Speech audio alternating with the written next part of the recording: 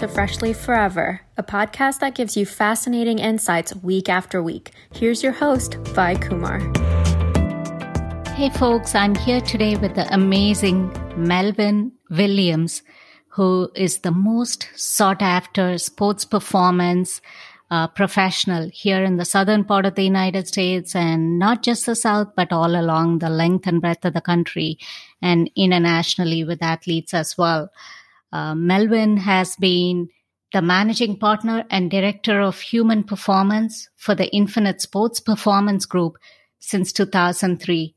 And Melvin has trained and consulted over 200 professional athletes across the NFL, NBA, Major League Baseball, ATP, WTA tennis tours, and several Olympic athletes in both the Winter and Summer Olympics, including Olympic athlete Lauren Williams, NFL pro bowlers Terrell Owens, Santana Moss, Antonio Cromartie, and Deshaun Jackson, former ATP professionals Ruben Statham and James McGee, and rising WTA star Haley Baptiste.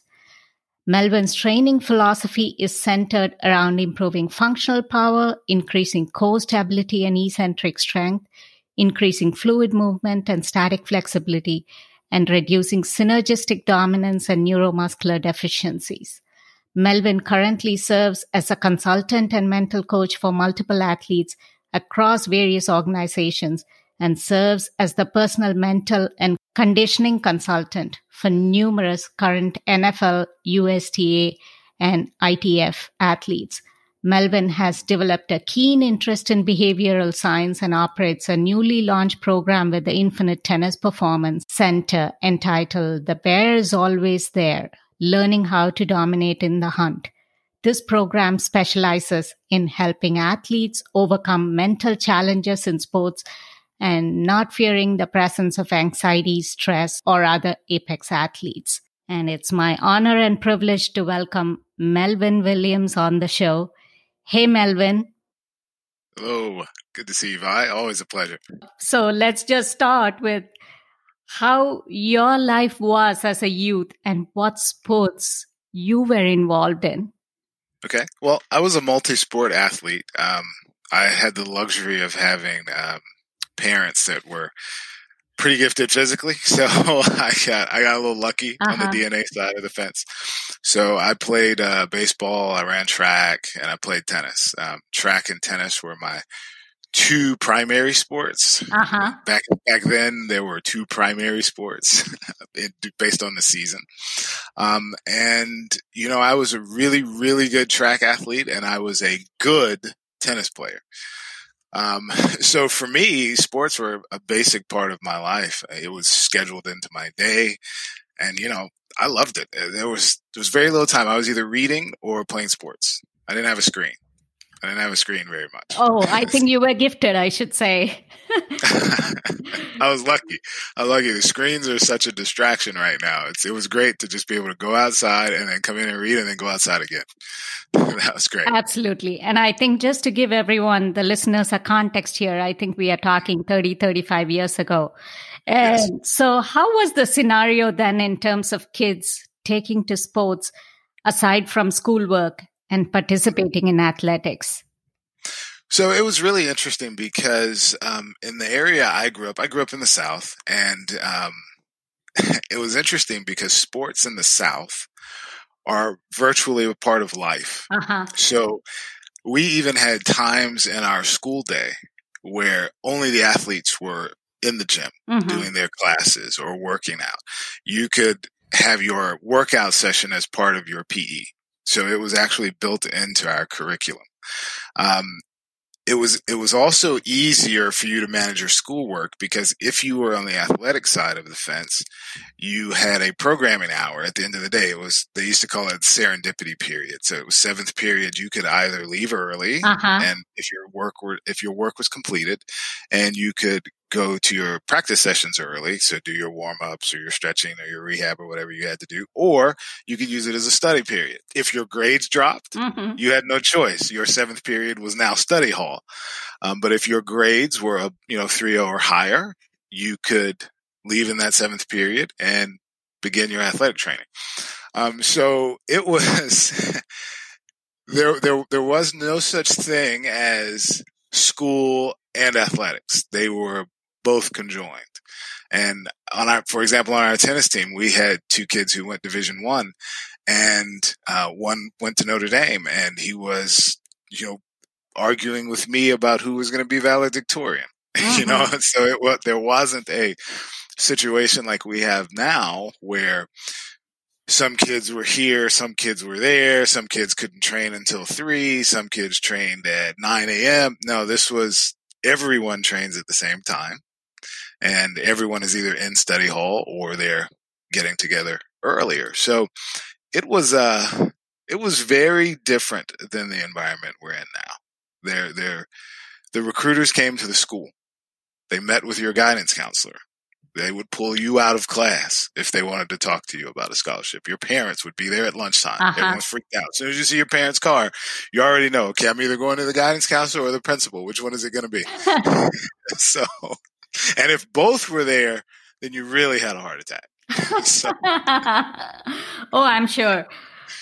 So was it common for both boys and girls to be involved in sports from school days on through college, playing the NCAAs?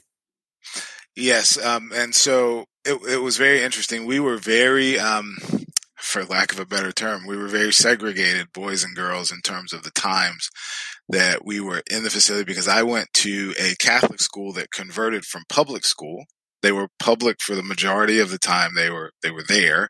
And then they converted to the GISA, which in Georgia is the Independent School Association.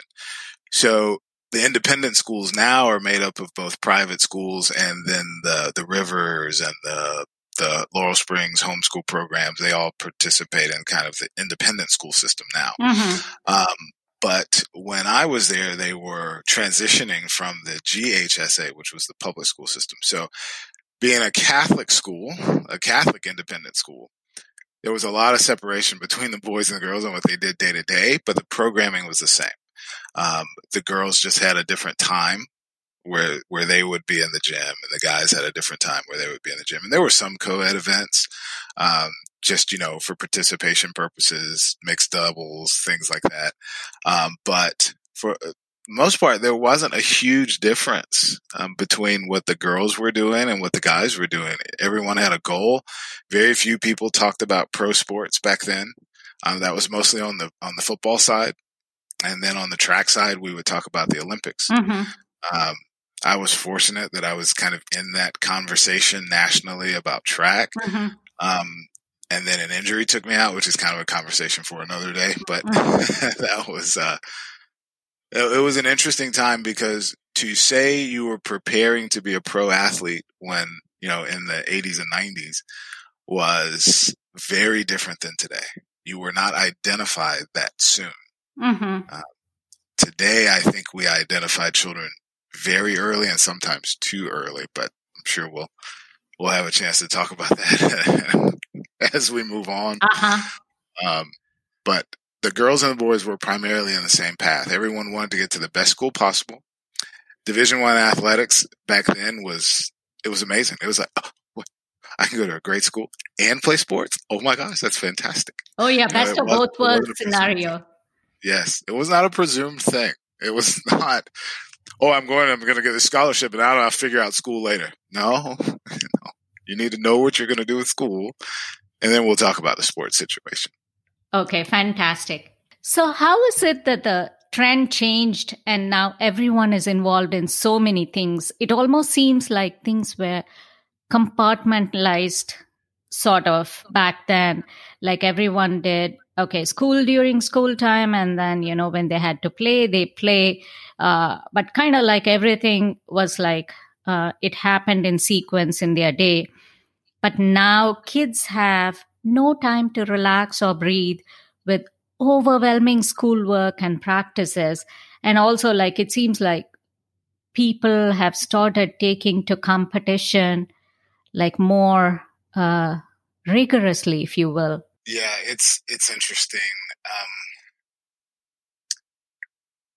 I think for me, and this is a difficult conversation to have with parents.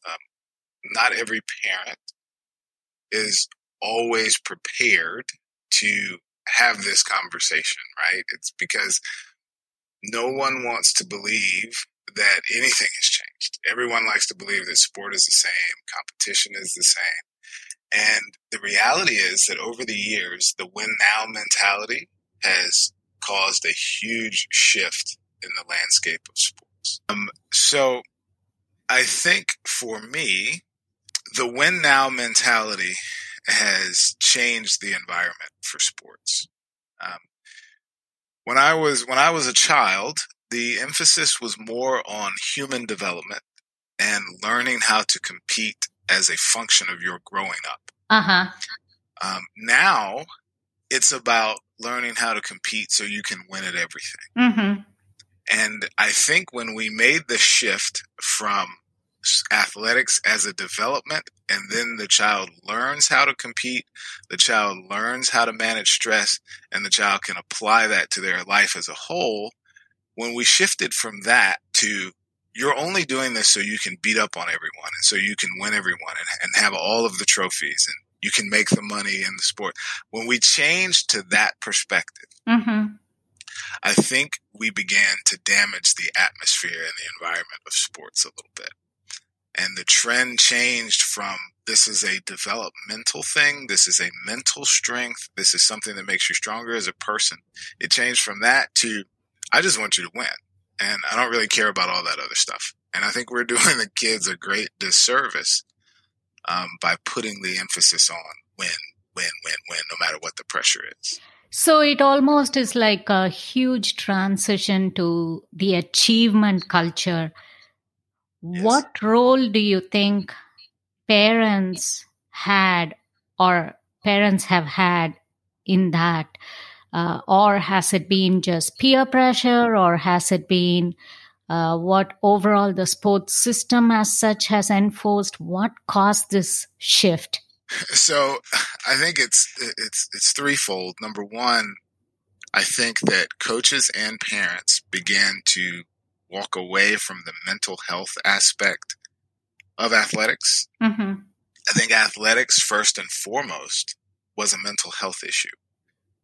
Kids were able to exercise, were able to go out and see friends, were able to compete together, make jokes together in a healthy environment. There wasn't this environment that when you were bullied in the 80s and 90s, the whole team saw it and the whole team reacted to it and your friends reacted to it and they took a stand. Now you could be bullied on the side from a DM and Instagram and no one knows. And that child carries that. And initially sports were a safe place.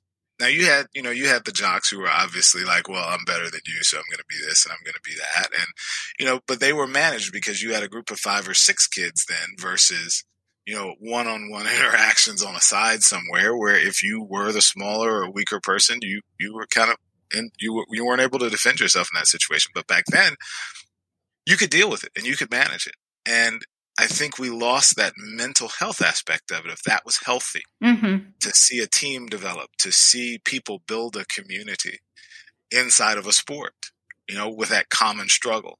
It's difficult for a child to understand what it means to have a particular race or to have a particular this, that, or the other. But it's easy for a child who's running alongside another child to say, man, these miles are getting longer and longer and longer. And when are we going to finish? And they can have that conversation together.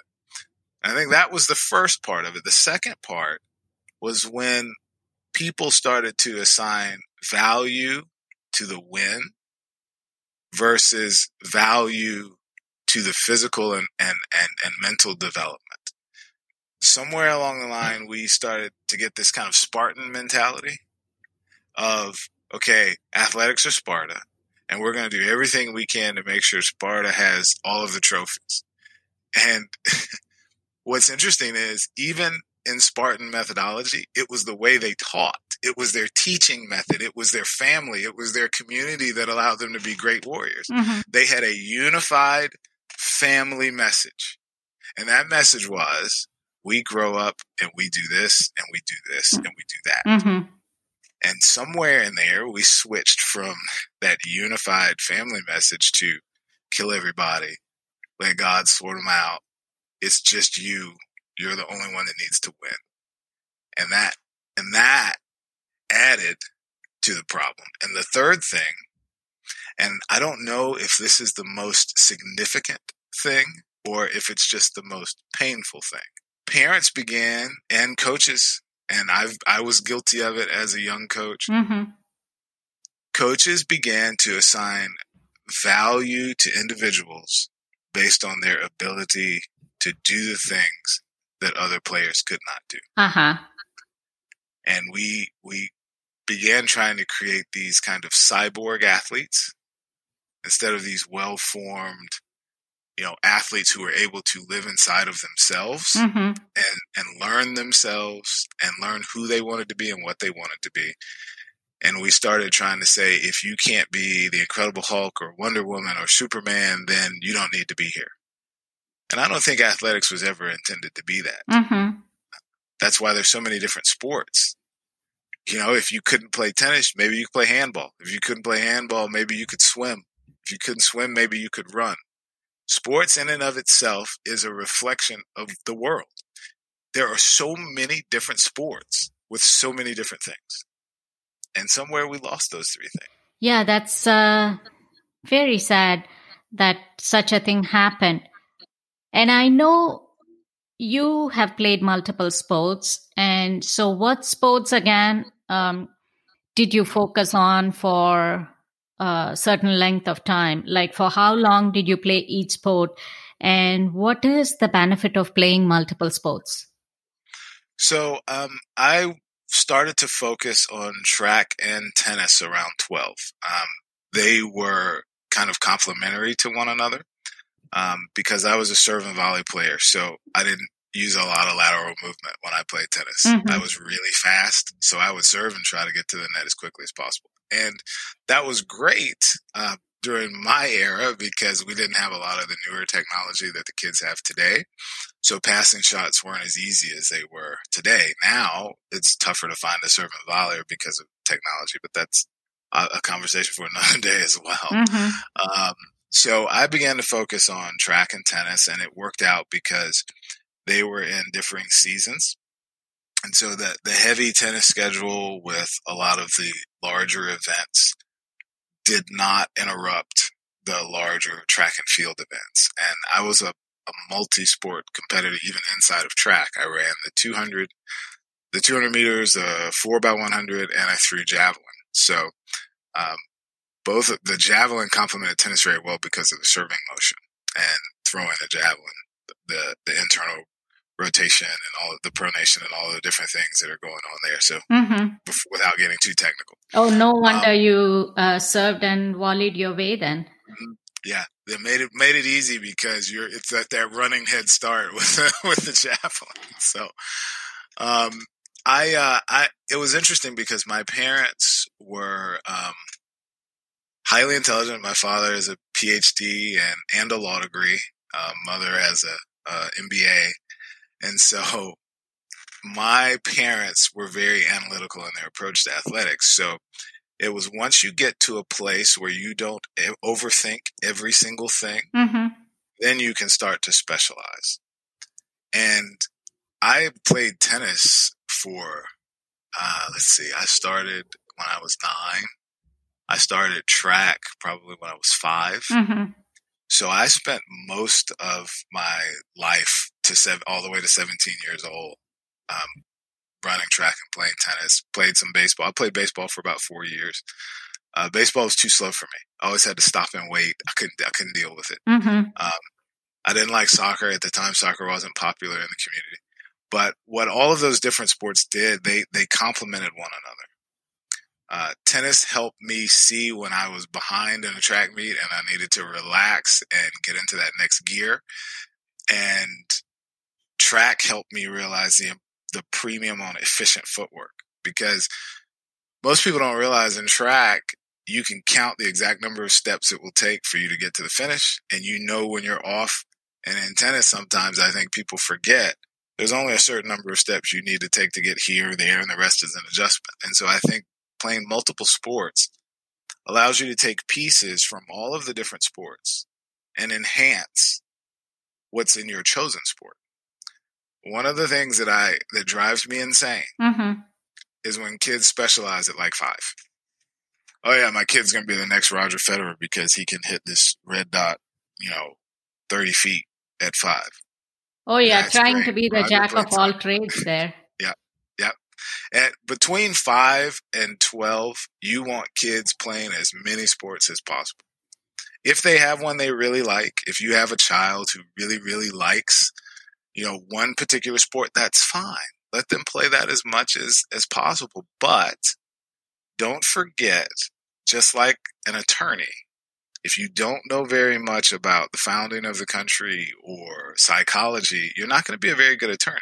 You're just going to know the law. You're not going to know why people made the decisions they made. And you're going to lose a lot of cases because you won't know how to anticipate what the jury wants. Okay. In fact, you almost like read my mind there and jumped right ahead and talked about how one sport helps in complementing success in another. And I heard you say you were able to do track and tennis in different seasons. Then how come some of these sports became like an all year thing, like year long? We are now playing tennis and the juniors are like month after month. And in fact, week after week, even around the holidays, they find themselves in tournaments. There's not like a break. There's not like a time that you can enjoy Thanksgiving with the family. And somebody asked me, hey, you said there's probably a tournament around Christmas. How come? So how did we change and get to where we are today? That's such a great question. And it's interesting that you pose that question because normally I'm almost caught off guard because I'm normally the one trying to ask other people that question to understand where they are with their child's career. So my answer to that is we put too much value on the wins, and we as an organization, as a federation, and this is across the world, not just here in the U.S., tournaments make money and athletes make money. And having come from a large Division I school, you see it in progress. You see where one program essentially pays for the entire program. You look at the value of some of the football programs, the amount of money the football programs make for the universities. Athletics makes a ton of money. So, and the more events you have, the more money you can have. Now, I'm fine with that if it's reinvested into the youth and it's reinvested into helping them manage their lives and learn more about themselves and learn how to grow into adults. The problem is a lot of the money is spent publishing and marketing for more events. And I think that's a huge mistake. But I believe that all of this, you have to play here, you have to play now, you have to play this, you have to play this. It's the win now mentality and it's money. And I think the money is the second piece, is a secondary piece. I don't believe that that's the primary goal of the people who are engaged in setting the rules for athletics. I want to be really clear. I don't think they're money hungry.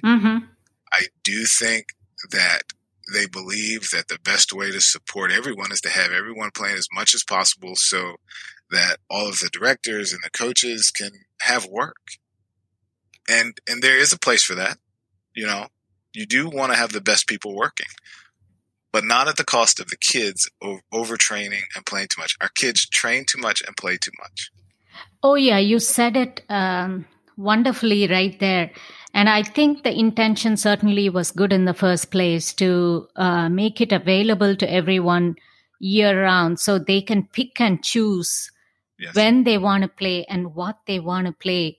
But I guess somewhere along the lines, everyone got lost and started chasing everything week after week.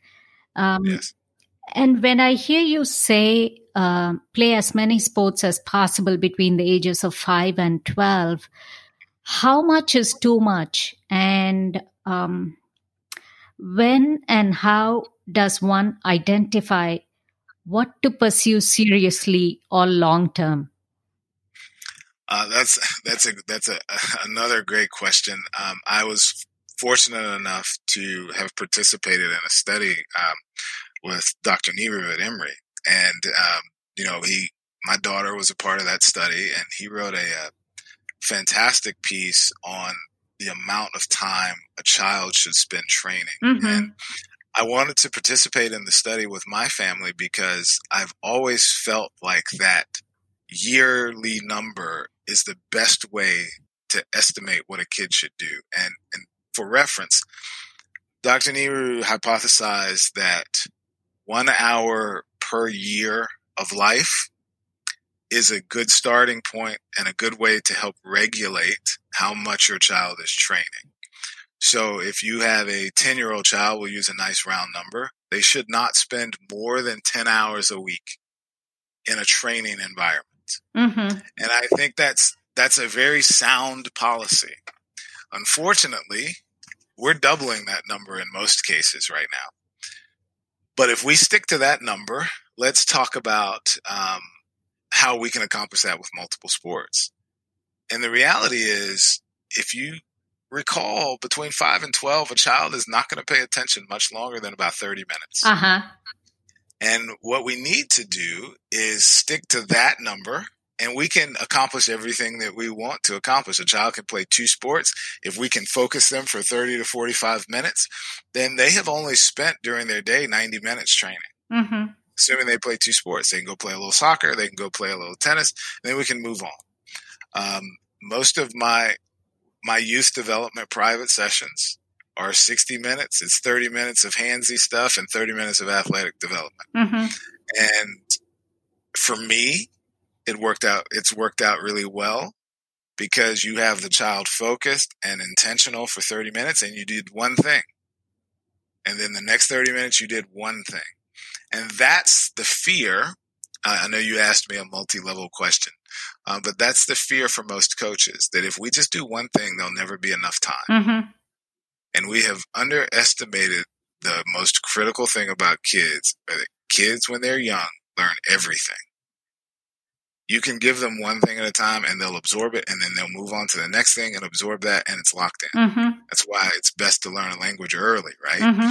Because their brains are just absorbing everything. When you get old, it's tough for us to absorb stuff once we get to this point where we're not as youthful as we used to be. So we have to remove that fear that we can teach one thing at a time. And I think if parents stop and look at the age of their child and they begin to budget those hours like they would do their monetary, their fiscal budget, and make sure that they're balancing that budget with other things like reading and educational fun and, just jokes with the family. One of the best things I think you can do to balance the time is to have a kind of a family joke time where you sit back and you let your hair down and you relax, and the kids know, oh man, my parents aren't actually insane. They actually want me to be a happy person all of the time, and get through life, Makes sense. Yeah. I think that's a good insight right there, and a great tip for parents.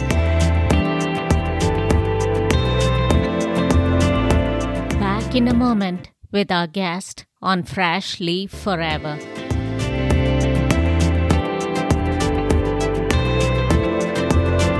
Does it also make sense that parents work out when the children are very young?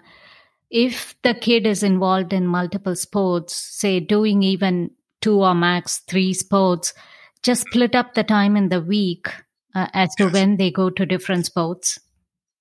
Yes. And I'm a huge proponent of budgeting the week like that as well. If your child plays 2 sports, then find the sport that they gravitate to, give them 3 days of that sport and 2 days of the other, and make sure they have 2 days where they can just go out in the yard and have it be unstructured. And it's always interesting to watch what the child picks up in their unstructured time. For my daughter, she'll go play ping pong. She will still do sports that involve her hands. Mm-hmm. And that, I think, is the best way to identify what your child actually wants.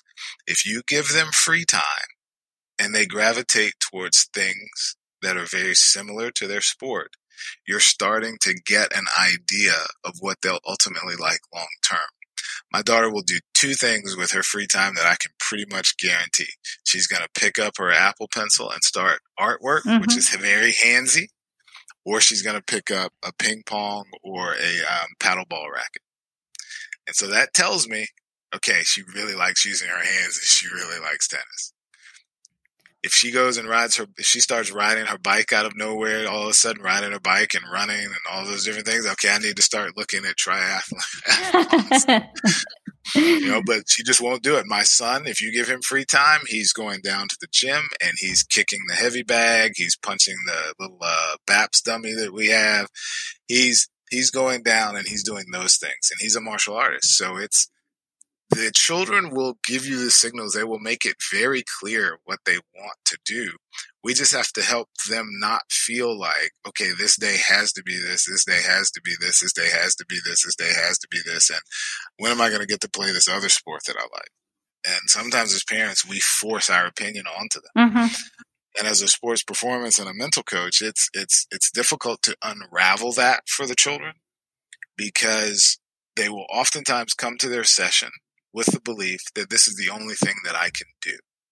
And so when you give them a cross-training activity or you give them a mental task, for example, to defeat anxiety, anxiety makes you sit there and overthink every single thing. It makes you think people are going to leave you if you don't do this. I'm going to feel worthless if I don't do this. I have to succeed in this in order to make everyone else happy. That's a function of anxiety. And a lot of times, we kind of put that on the kids by not giving them the space to explore and roam. And I probably drifted off into a mental session there. No, not really. Not really. So I guess that leads me to this question. How does one establish their identity in sports, and how does that impact performance? So I guess you are now leading us to this path of, okay, try and find out what exactly one is good at. And then, so how do we progress establishing an identity? And I know, for all that I know about you and how passionate you are, you're going to say this calls for a whole different session altogether. And I'm totally open to that.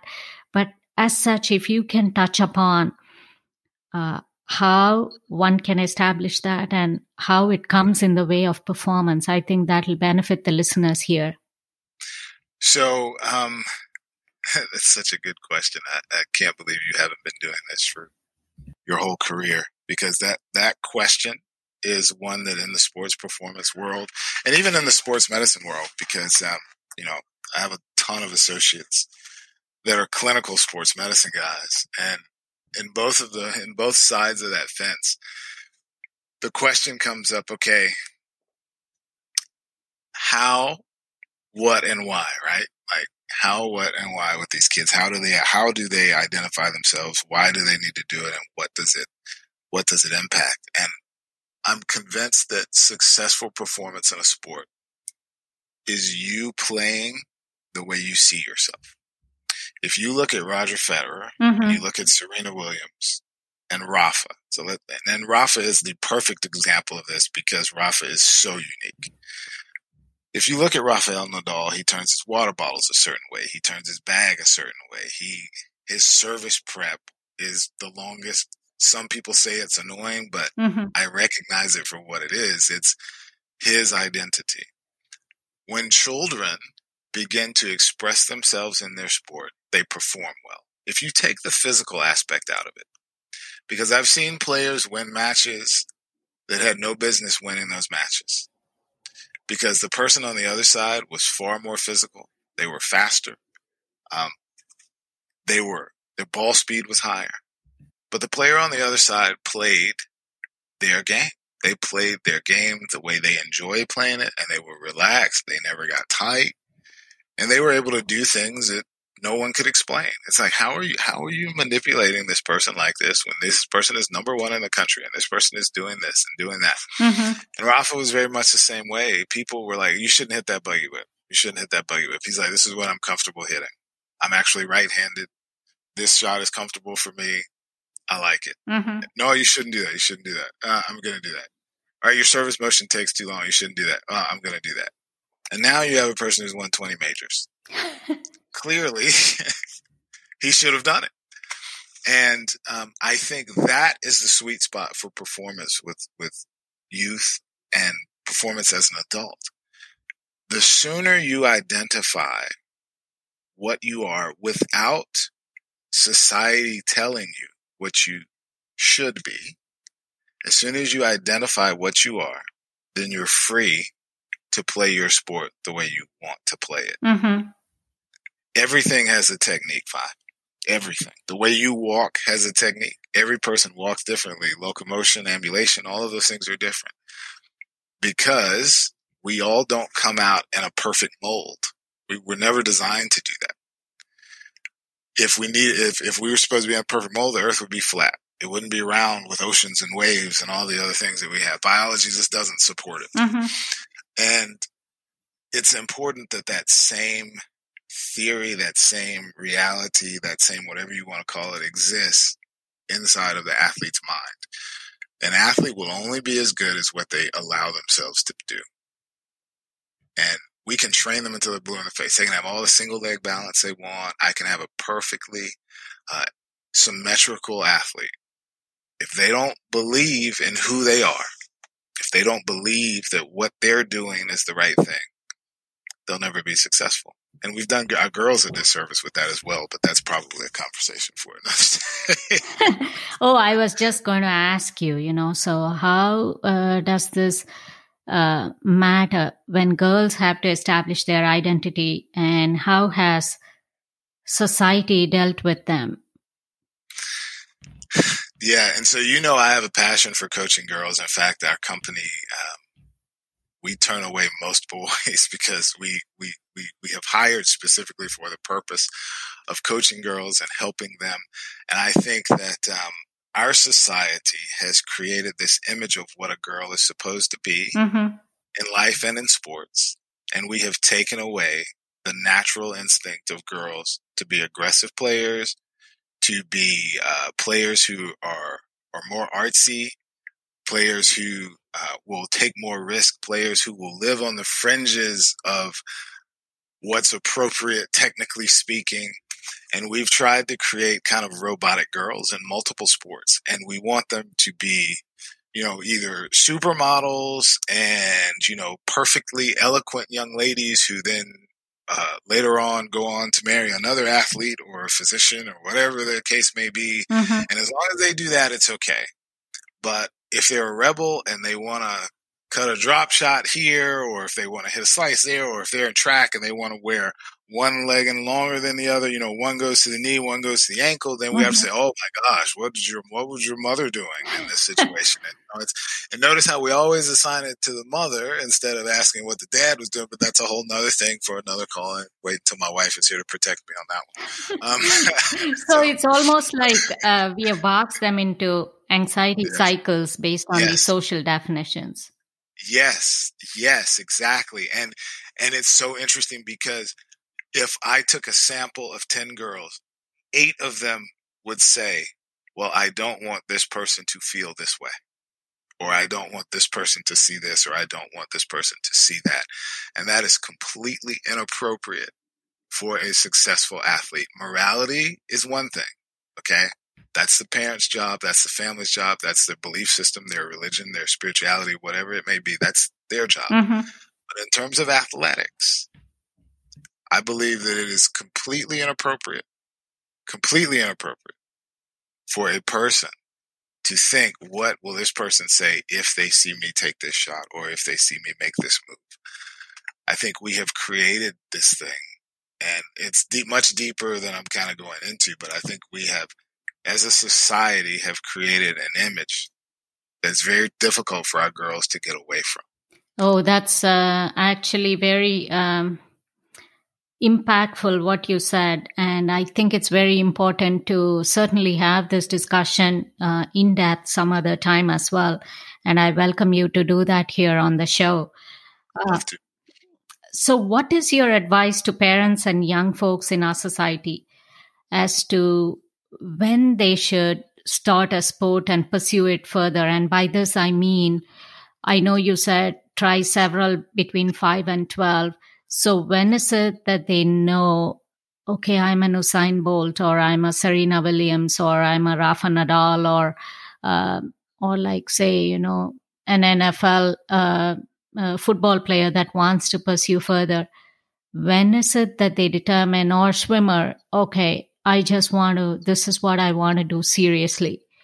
So at what age or at what phase should one make that determination? Because everyone now is navigating towards certainly NCAA, which is the college sports here in the States, or the Pro Tour. John Kabat-Zinn said, you can't stop the waves, but you can learn to surf. And I think that is a great indicator for when it's time for your child to specialize. So oftentimes I think we look at it as, well, whenever they have a goal, then I'm going to let them have just that goal specifically. Mm-hmm. Sometimes goals, though, can create anxiety, because as soon as the child doesn't accomplish that goal, then they assign failure to it. And that failure creates anxiety.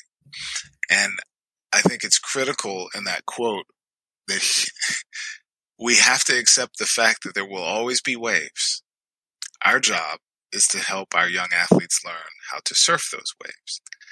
And once I think a child begins to realize, you know what, I enjoy this sport because it's a sport and it gives me new challenges, that's when you start to specialize that child in that sport.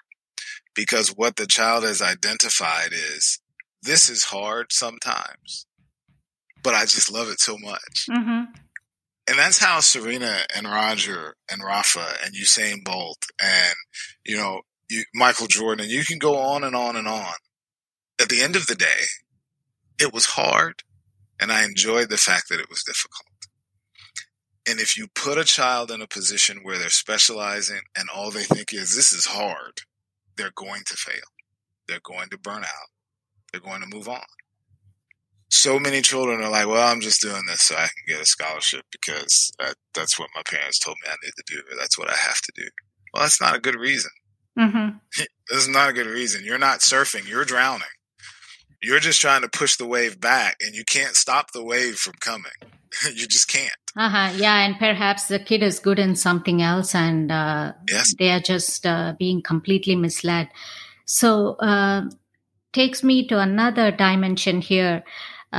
Physically and mentally, you already touched upon certain aspects, but what are the advantages of playing sports, and how has your experience been doing it with kids? And in other words, what is so significant about sports that kids who are not probably looking to just specialize in sports, but their passion is, say, science, technology, engineering, and math, or anything else, not remain on the couch and not get stuck? So for me, I think sports are a very simple proposition. I have a lot of coaches that will disagree with me on this. I think there is no value in sports other than fitness and problem solving. Mm-hmm. And now, both of those things can earn you an income if you're good enough at your sport. Well, even outside of that, I think those two aspects, again, I think your modesty makes you say that in a very subtle way, but I guess those two aspects are like huge life skills for anyone to learn. So I think right there, that's one reason why even kids who are not engaged or do not want to be engaged in sports can do it as like a very mild activity, if you will. But just go on with your thoughts again. Well, and I think, and you're absolutely correct. And being physically fit means that you have the energy to move forward. I mean, it's problem solving is only as effective as you are in terms of your endurance of wanting to solve the problem. And if you feel terrible, you're not going to put a lot of energy into solving a problem. And I think in our society, we miss that sometimes. I think we implore people to just grind through it sometimes. And it's like, well, maybe you should have let them run track as a kid. You know, maybe the fact that they're having some heart issues now or cholesterol issues or whatever the case may be because, you know, you fed them junk and didn't let them run around. I mean, maybe that's part of the problem too, right? Mm-hmm. Or maybe they didn't run around at all and got stuck and sat on their beds and were reading or were watching Netflix or doing something. And candidly, technology. I think that's why a lot of countries are surpassing us in terms of the educational system and what children are willing to do in terms of furthering their education or furthering their problem-solving skills, because their children have more opportunities to just go outside and run around. And we've put up so much concrete and so many zero lot lines in homes that our children are losing that ability to just open the door and go run around. Even, I don't care if it's barefoot, 2 pairs of $300 shoes or whatever. I don't care what it is. They're just losing that opportunity to go out and run around and say, oh, wait a minute. The sun is starting to set. The street light's about to come on. I need to get back home. I mean, even that in and of itself is problem solving. I remember when I had to do that. If that street light came on and I were not home, there were consequences and repercussions. Absolutely. Myself not being in that door. Absolutely. I think it's a generation issue as well. Yes. I completely get what you're saying. So when you said you brought up other countries, so how's the trend in other places like Europe or let's take Asia? Do they follow a similar approach as far as getting kids involved in sports, or how do you think they differ from us, and are they more successful than what it is in the United States? So it's interesting. I took a trip to Switzerland several years ago just to kind of broaden my horizon a little bit in terms of how players were training. And what I thought was very interesting, and I, you know, I had some clients who were friends of the Glazers who worked with Manchester United, and, you know, they owned the team. The Glazers owned Manchester United at the time. And so I had kind of experienced some of it then, but I wanted to have a little closer dig, if you will, if you use an archaeological term. And what I noticed was cross-training and bringing in multiple elements of other sports were not optional. It was a basic part of the training. So for a tennis player, they would do a soccer warm-up where they're dribbling a soccer ball through cones. And look, a number of the kids had no clue how to dribble that ball through the cone, but they had to sit down and figure out how to do it. Another program was using chess as mental coaching. And they were basically only allowing certain children to play one type of defense, you know, and one person to play one type of offense. Okay, you have to play Sicilian, or today you're only playing with pawns and queens. And it was like, wait a minute, I only get all the pawns and one queen. How am I supposed to play chess like this? But it was teaching the kids how to problem solve and then apply it in their athletics, or it was teaching them how to play another sport and be able to use those skills in that sport in your next sport. And in other countries, there is not that they don't have this idea that if you don't get your 10,000 hours every month, which is physically impossible, that you'll be a failure. I mean, if you look at Iga Swiatek, I think this is a phenomenal example for the rest of the world. No juniors ranking until she was 16. I mean, think about that in the context of even the way your own has had to approach her career. And Iga Swiatek had no ranking until she was 16.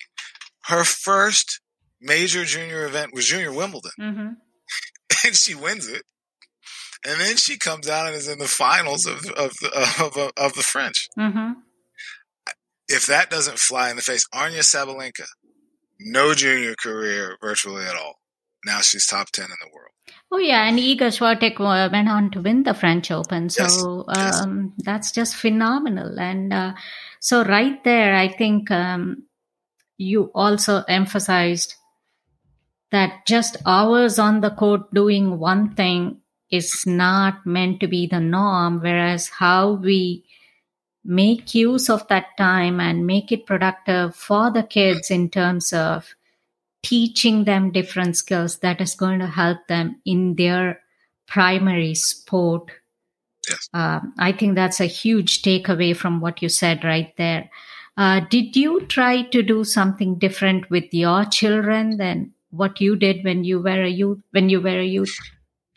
I did. And I will credit Richard Williams for this, not just because of his last name.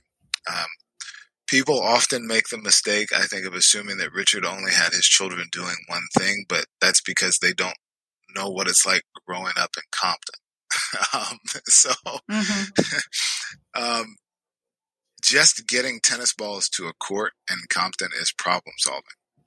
You know, they didn't have baskets like we have. They had to go and negotiate at a grocery store to get a shopping cart. Can I just buy one of your shopping carts? Mm-hmm.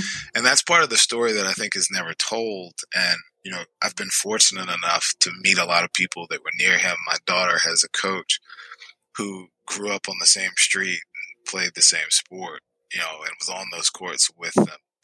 And, you know, just listening to those stories of how everything was a negotiation, everything was problem solving just to get the time to train. And he would always have the girls with him.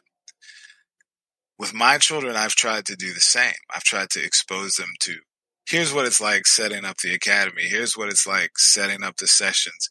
Here's why I can't talk to you about why that girl was crying today, because here's what the HIPAA law is. Here's what this law is. Uh-huh. And I've tried to expose them to a broader mental platform than I had. My father was huge on reading.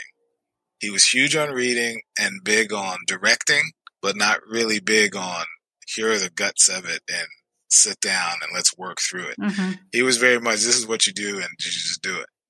And listen, my father was extraordinarily successful, but he was also a very structured and defined man. Yeah, right there, there's that difference between being structured and highly successful and taking a multifaceted approach and exposing your children. That way they learn to deal with adversity, vulnerability, and develop that resilience, correct? Yes. And you know, the mistake I made with and this is an honest mistake, the mistake I made with my daughter at first was, you know, she's broken every growth chart, and, you know, she took after some of my aunts who are incredibly tall. And I looked over there and I was like, man, look at this athlete, man. This is great. You know, her mom was a gymnast. Her dad was a multi-sport athlete. This is great. This is going to be exciting. And I started to go to that place where all of these other pieces weren't brought in. And then as I started to look at the anxiety that she was getting because of what I was doing, I was like, okay, I need to back up. Mm-hmm. And, you know, now she's starting to be free and she's doing the things that will make her successful. And she doesn't think about a ranking. She doesn't talk about any of those things, which I love. But even I almost made the mistake of minimizing the importance of diversifying what our children see and teaching them how to be professionals. You know, in case, you know, I had an injury. I injured my hip and I injured my back and I had spinal surgery. You know, it doesn't matter how good an athlete you are. It can always end in a moment's notice. Oh, that's such a harsh reality, but we all have to deal with it as athletes and athlete families, right? And already whatever you're saying is opening up eyes and ears here in me as to what mistakes we probably have made as parents. Though we all think, okay, we want to put the very best foot forward and we try to do the very best for our child. I think right there, you know, yeah, it's just hitting me personally too. That's cool. Well, it's if I had one thing that I would tell a parent or a guardian or, whomever it may be, coach, advisor, counselor, when a child comes to you and they're confused or they're frustrated, there's a fundamental reason for that. And most of the times it's because of something that they feel from us. Mm-hmm. Children are pretty free in the beginning, but many times because of the way we begin to kind of posture ourselves and position ourselves, we create doubt in them. And if I could encourage coaches and parents and trainers and guardians to do anything, it would simply be to never condemn what a child is trying to understand, as long as it's moral, of course. Mm-hmm. But never condemn what a child is trying to create, because the beauty in that creation is they're learning far more than the textbook tells us they're learning.